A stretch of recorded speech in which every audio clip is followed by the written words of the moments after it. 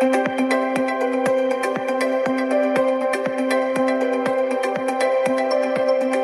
Miracle Baby. Navigating Surrogacy and Donor IVF, a limited podcast series. Recorded and produced by Growing Families Sam Everingham and Kerry Duncan. Hi everybody, welcome to our podcast about sourcing donor eggs.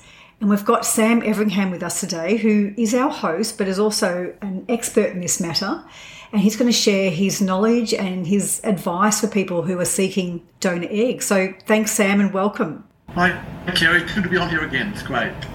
Fantastic. So it is a big topic. And we heard in our podcasts, we recently interviewed Peter Illingworth. He's the director of IVF Australia. He told us that the egg in the fertilisation process really does most of the heavy lifting. It really has the biggest impact on fertility success. And as we know, eggs are really tricky to extract. They're a lot more onerous for women to donate than men. So I think that's one of the reasons there's not as many eggs around. It's a big thing for women to do. And there can be wait lists. So Sam, let's chat about that and where people go and wait times and even sort of donation around the world would be fabulous. So first question, where do you go if you need donor eggs? What's the starting point, Sam? Look, I always say to people, maybe look around your own networks first. I mean, unfortunately, a lot of people who need donor eggs are in their late 30s or 40s, and so usually their own friends and family are the same sort of age, and that makes it harder. But if you do have sort of a friend willing to offer who is under the age of 30, ideally, then it's worth looking at, because it means you can do it locally. Mm-hmm. I suppose the next starting point, though, would be going to your IVF clinic and seeing whether they have a database of donors. In countries like Australia, we're short on the ground with donor databases. A lot of the IVF clinics don't have those databases. So it can be hard, but it's certainly an option you can look at. Mm-hmm. Okay. And Sam, which countries do you think make it easier compared to others that are more complex destinations for donor eggs? Yeah, look, the rules around egg donation vary a lot globally. In Australia, donors must be known donors, must have access counselling, must meet donor limits with families. So it makes it harder to recruit, and they have to be altruistic. They can't be paid in Australia. So that makes it quite hard. Whereas countries like Spain and the USA, where donors can be paid, where there's a choice of anonymous or known, there's a lot more flexibility there. So they have much greater pools of donors who are younger. And as a result, much greater success with their eggs. So it does depend a lot on the country's own regulations in this space, the size of the country. I mean, places like the US and Spain, large populations, so they have plenty of donors available. And so does that mean, for example, an Australian woman, they can send a surrogate and go overseas and collect an egg from overseas and bring it back, have it shipped back to Australia? No, so that's another complicating factor here, is that importing eggs has also got rules around it. So if you're going overseas, the only eggs, for example, that can come back to Australia need to meet Australian requirements. They need to also be taken from a donor who agrees to be altruistic, who agrees to undergo counselling, meet family limits, and so forth. So it makes it quite hard. So many women who do want what we call a fresh donor cycle go overseas to do that, but they're not able to bring the eggs or embryos back to Australia. Okay. But I understand there's a European database of egg donation. Is that right? Can you tell us a little bit about that if you know much about it? So there's some large companies in Europe that do have, if you like, egg banks where you can register for their database. And there's a number of countries around the world now, or companies, I should say, based in the USA and Europe, that do have quite large databases of egg donors. Many of those are frozen eggs where they've actually recruited donors ahead of time and they've had those eggs frozen, and you can buy a batch of frozen eggs. And some of those egg banks have deals with clinics where they can ship those eggs to the clinics. The patient can go direct to the egg bank and say, I like the look of this donor. Could I use it in this clinic, or could I come over and make embryos at the egg bank? So there's a number of options there that can be looked at. And that's where we get to the point also, what's the difference between fresh eggs and frozen eggs? So there's a greater availability of frozen eggs, and they're a bit cheaper because they've been sort of made before. Whereas fresh eggs, what we're having to do is take an egg donor to the IVF clinic and harvest her eggs and make the embryos straight away with her eggs rather than freezing them. And that's a more successful technique, likely to result in more embryos because the thaw rate for eggs is not so good. So while it's more expensive to do it, a lot of people do prefer to use fresh eggs to make those embryos. Can you tell us a bit about costs, Sam, around the world? Some of it's altruistic. Obviously, there's no payment involved. Oh, there probably is actually still a cost. Oh, someone can donate their eggs, and that's altruistic, but then to use them involves money, I'd imagine. Well, that's right. So, I mean, even, in a country like Australia where it is altruistic, you're still paying for the administration and for the egg donors' travel costs and for what we call the egg pickup. So, I mean, the costs, even in an altruistic setting, are still going to be a sort of a good $5,000 US at a minimum, or maybe $7,000 Australian. And then you've got the cost of making the embryos. It will be not uncommon if you're buying frozen eggs and importing them to a country like Australia that you'll be paying $15,000 at a minimum for those eggs to come in before you even made the embryos. So there's quite significant costs up front there. Eggs coming in from countries like the USA are even more expensive. You might be paying sort of $25,000 for a batch of eggs coming in from the USA. So there's quite significant costs involved. And as a result, a lot of people do choose to actually travel themselves overseas to clinics where they can actually engage with an egg donor, make the embryos for a far lesser amount. So what we're saying here is they might only have to pay $1,000 for the eggs when they're over there, and then maybe they pay sort of $5,000 for the whole cycle overseas. So we see foreign nationals going to countries like Spain in Europe, like North Cyprus, like Czech Republic, like Greece, because the cost of the IVF there and the egg donors is significantly less than in their own countries. Those who need an egg donor and a surrogate have got to be careful, though, because for those kind of people, a lot of those countries I'm talking about don't have surrogate programs. So if you make the embryos, for example, in Spain or Czech Republic, and you need a surrogate, you have to then take them to another country for where the surrogate is. So the logistics of that can get complicated. Absolutely. Sam, could we run through those countries you just mentioned and the main countries where people go for egg collection or egg donation and say whether they're known or unknown? Yep. So look, countries like the USA, which is a popular destination, has a choice of known and anonymous donors, but it's much more common for donors there to be anonymous. So it's harder to get donors who are what we call identity release. Identity release means that the donor will agree to have her record shared with your child when the kiddie's sort of 16 or 18. In countries like Spain and Greece, the donors are all anonymous there, and the same for Czech Republic. Cyprus has a mix of donors. Places like Ukraine have a mix of donors. In places like Georgia, we're seeing donors who always have to be identity release. We're also seeing now countries which have an excess supply of donors, if you like Ukraine, where they're actually shipping those frozen eggs to countries that have a shortage, like Australia and like the USA. So companies, where the donors are sort of available, are saying, okay, we'll ship these in batches, and so they're available for your patients, for a doctor clinic to use.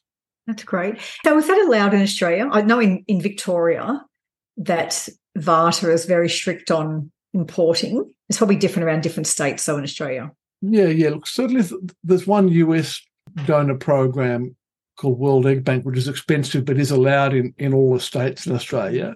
Eggs coming from other countries like Ukraine or Georgia, for example, it's stricter, and there's much fewer clinics that have those available in Australia.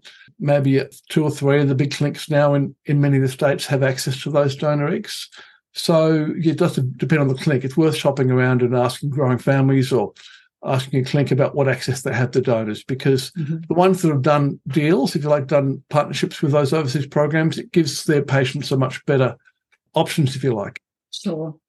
It sounds like it's very complex in some ways. So you've got the World Bank donor, but then there seems like there's lots of other programs and registries of donor eggs. There are. So there's a number around, which can be very confusing. The other issue, which is hard for people in terms of managing risk, is while these companies will guarantee you a certain number of eggs, and they'll often say, look, we'll guarantee of those eggs that you'll make at least one, or if you pay more, at least 2 day 5 embryos. They won't guarantee that those embryos will result in a pregnancy or a birth. Mm-hmm. So you can be paying significant money for these donor eggs and then not have success with them. So there are risks there that people need to be aware of, is that we're not guaranteeing success. And how about in terms of managing the amount of eggs that someone can donate and then even recording it? So someone decides that they take a donated egg and they might have a child, and then that child could have 15 siblings, for example. How does that get controlled globally? Yeah, look, it's a really interesting question, that. And unfortunately, in some countries, there's no control over that. I mean, places like the USA, they don't have sort of rules or regulations around the number of times you can donate. And so there are a lot of sort of families where there would be sort of half siblings sort of spread around the country or the world. Places like Australia tend to be much more regulated and be more strict, and they will say, look, the law says in our state that, you know, you can only donate to 5 families or sometimes 10 families. One of the troubles they had, though, is policing that, because the donors might not declare they've donated to another clinic in another state or another clinic in the same city even. And so it can be very hard to police these kinds of rules as well. So it does make it difficult. There are some programs where you can pay a premium in order to get an egg donor that's not given to anybody else, where they'll say, okay, this egg donor is just for me. So that's another option that's done in the States sometimes. But you're paying a lot of money for that kind of an option. So given that complexity, Sam, and this is probably a really challenging question, what do you think could be done to regulate in this space that still gives people choice but helps to control that potential problem? Yeah, look, it's a really hard question, the issue of global regulation in this area, because you're relying partly on honesty, and you also, don't want to interfere too much into people's lives. Mm. But the other issue we're seeing is there's so much global travel occurs now where people are prepared to travel internationally to seek donor eggs, that be able to control information there is difficult. And different countries have different norms around what they feel is appropriate. For example, a country like Greece would never feel it's appropriate to have a known donor. Culturally, that's not accepted. Mm. Whereas, here in Australia, we're the opposite, where we feel that the child's right should be paramount about having access to that egg donor's information. So getting countries to agree on what's, if you like, correct is an impossible task because of these differences in cultural norms. Mm. So I think we're never going to come up with a sort of a standard set of rules across the world.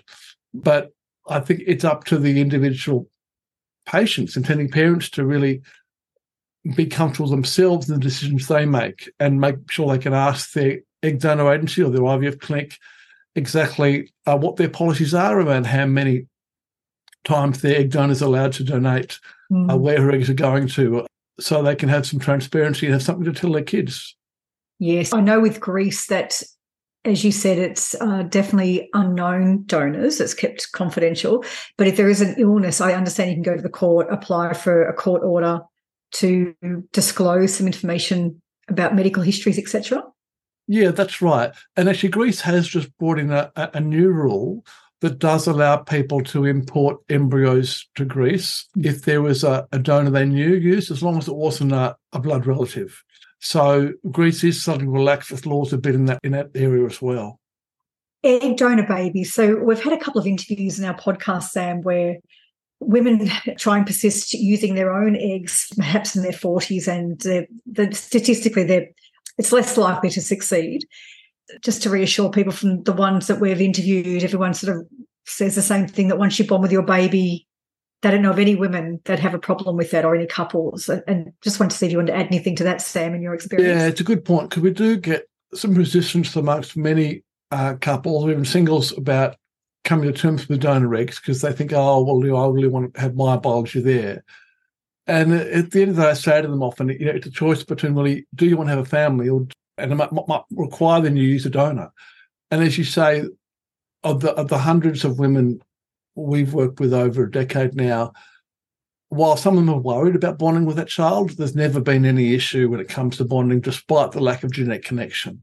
Because the baby's, in their arms from day one, and it's a baby they've longed for, that I suppose, parental instinct kicks in. Sometimes not immediately, but certainly, pretty quickly.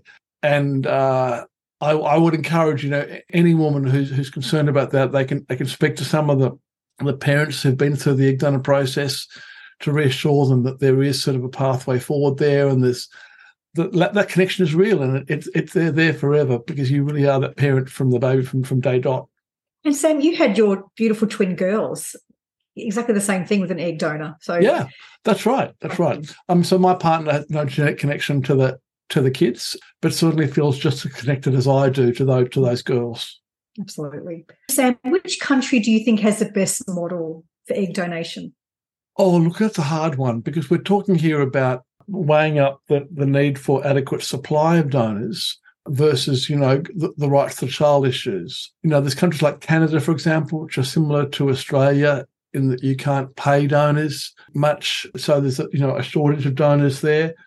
I think the model that countries need to have ideally is to be able to allow their citizens to source donor eggs from a wide range of environments, countries which allow sort of shipping of eggs into the country. I mean, the USA comes to mind probably as the ideal place for egg donation, because there's such a wide variety of donors available. There, they'll accept embryos coming into the country which use a donor. You can send embryos out of the country where a donor was used to some environments. The main issue with some of the US clinics is the cost. It can be high. But we do have many intending parents coming to us who are from different cultural backgrounds. They might be Asian or they might be Indian, and they're looking for donors of that background. A lot of the world struggles to find donors of those different ethnicities. The USA, because it's a big country and they're able to pay their donors, they tend to have donors available who might be Asian or Indian, for example. Whereas, if you're looking at India itself, for example, there's strict rules in India about being able to export a donor-created embryos or any embryos out of India. So someone who's an Indian background, is sometimes forced to go and make the embryos in India and do the transfer in India if they want an Indian donor. And that's sort of obstructive for some people. And that would be similar for most of the Asian countries, would it? Sri Lanka, it would. Thailand, etc. There is a program in Malaysia where Malaysia will allow you to make embryos there and then ship them elsewhere. So it does vary a bit by the country, but certainly two of the big hubs now in Asia for egg donation are Malaysia and the Philippines. Right. Wow. Okay. Gee, it is a complex area, isn't it? I think, again, I know I say this in most episodes, it really does pay to get the right advice. Unless you know someone who can donate to you, that's fabulous if you've got that option. But it sounds like it makes sense to get the right advice, because it's overwhelming. We've got a couple at the moment, for example, who are Australian couple, and one of them, the intending mum, is of Asian descent, so they really love an Asian donor. Because those Asian donors aren't available in Australia, they're looking into making those embryos in the Philippines, and because they need a surrogate also. And again, surrogates are short in Australia. They'll probably ship those embryos to a country which does have a surrogacy program, such as Argentina. Mm-hmm. So we're really seeing these intending parents make really what we call a global baby, where there's different ingredients created around the world. Yeah, it's amazing. Wow. Thanks, Sam. I suppose, just to finish off, any general advice you have for IPs looking at egg donation? Look, I think you need to understand that making good quality embryos is the crucial part of this. And so we do see a lot of intending parents who spend a lot of time and emotional and financial energy trying with their own eggs well into their late 30s and 40s. And that's got problems, because it can lead to lots of heartache. So if some people are prepared for that and they're saying, no, I'll try anything to try with my own eggs. But at some stage, people do need to draw the line in the sand and say, look, it's not working now. Do we have a plan B? Are we prepared to go to a plan B of donor? And I think that's a conversation that people need to have early on. They need to think of their finances here too, because you can spend a lot of money on trying unsuccessful cycles up front with no success. Whereas if you go to donor, there are even some programs where donors use where they'll guarantee you success, because they've got such good donors in their databases. And if you use one of them that we call a proven donor, which has done this before and it's worked, they'll say, well, look, we know this donor is so good that we know we're going to get a baby at the end of the day. So people need to consider those kind of things when they're planning. Fantastic. And we should mention Mel, who we interviewed recently, Sam, and she donates eggs. She's donated many of her eggs, and she's also been a surrogate. And so it's interesting when you look at it from so many different perspectives. She got so much joy from donating and helping to create families where people otherwise couldn't. So it makes me just think of her and many others like her who have donated. It's amazing, isn't it? You're right. It is. It's great. We do have people, altruistic donors like Mel, who are sort of out there who are happy to donate eggs. There's women like that around the world, but it's just be able to connect with them. It's a key thing. So the more we can do to help people connect with those donor groups and agencies, the better. Yeah, fantastic. Okay, so thanks, Sam. I think, again, the general recommendation is reach out for help from someone to get some advice, do your homework up front.